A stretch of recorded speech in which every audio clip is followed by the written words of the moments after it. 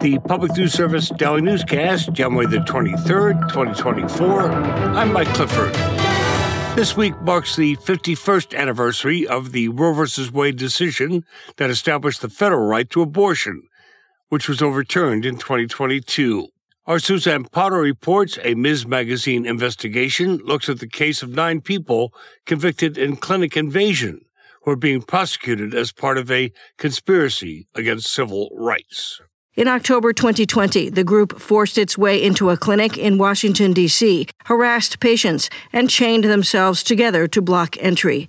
Ms. Magazine reporter Amanda Robb says prosecutors established that the clinic violence was coordinated in advance. A lot of times when there is anti-abortion violence, the perpetrator is portrayed as a lone wolf, crazy actor that just went off the rails about abortion. This is the first time a group has been charged with conspiracy. Members of the group were convicted last year under the Freedom to Access Clinic Entrances, or FACE Act, but they have not yet been sentenced. The extra conspiracy charge could add 10 years to each person's time. Text messages introduced at trial proved that organizers planned the event well ahead of time and sought out people willing to face arrest.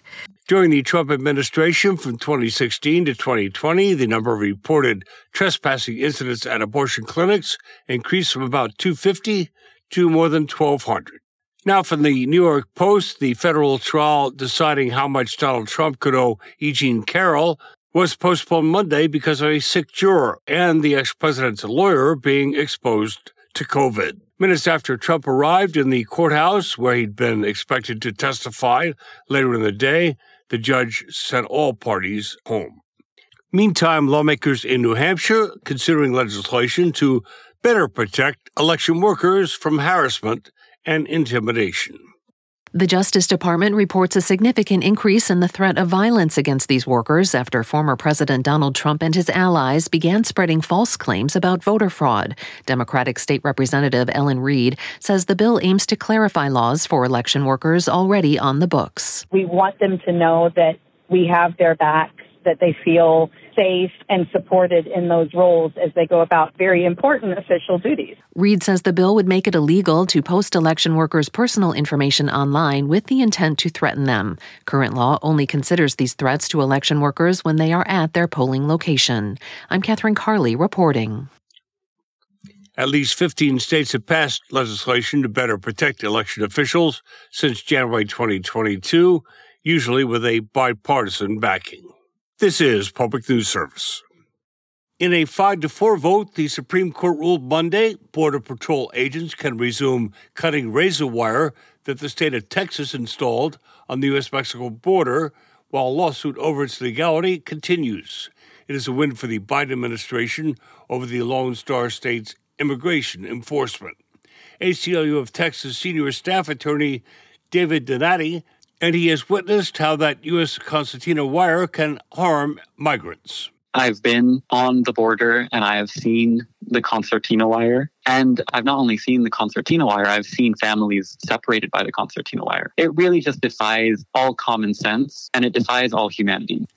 Asked to respond, a spokesman for Texas Governor Greg Abbott said he will continue to defend Texas property and its constitutional authority to secure the border. Next to North Carolina, where health equity is becoming a top priority as Medicaid undergoes changes, people across the state are experiencing updates, which means some will transition to managed care while others may lose their coverage. Many people will also become eligible for Medicaid for the first time.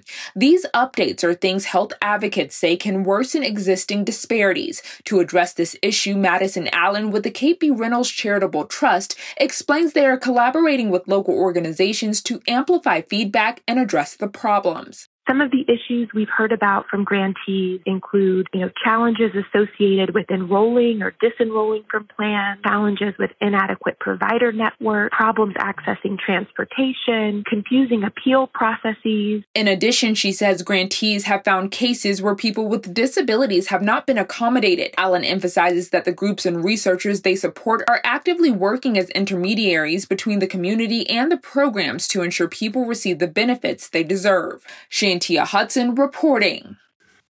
And the New York Heat Act is again making its way through the state legislature.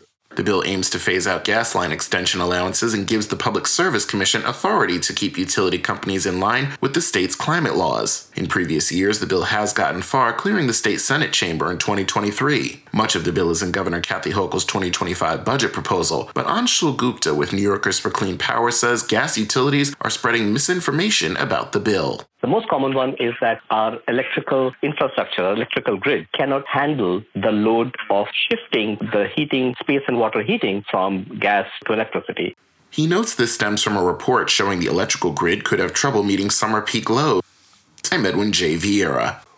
This is Mike Clifford for Public News Service, member and listener supported. Here's on interesting radio stations, your favorite podcast platform.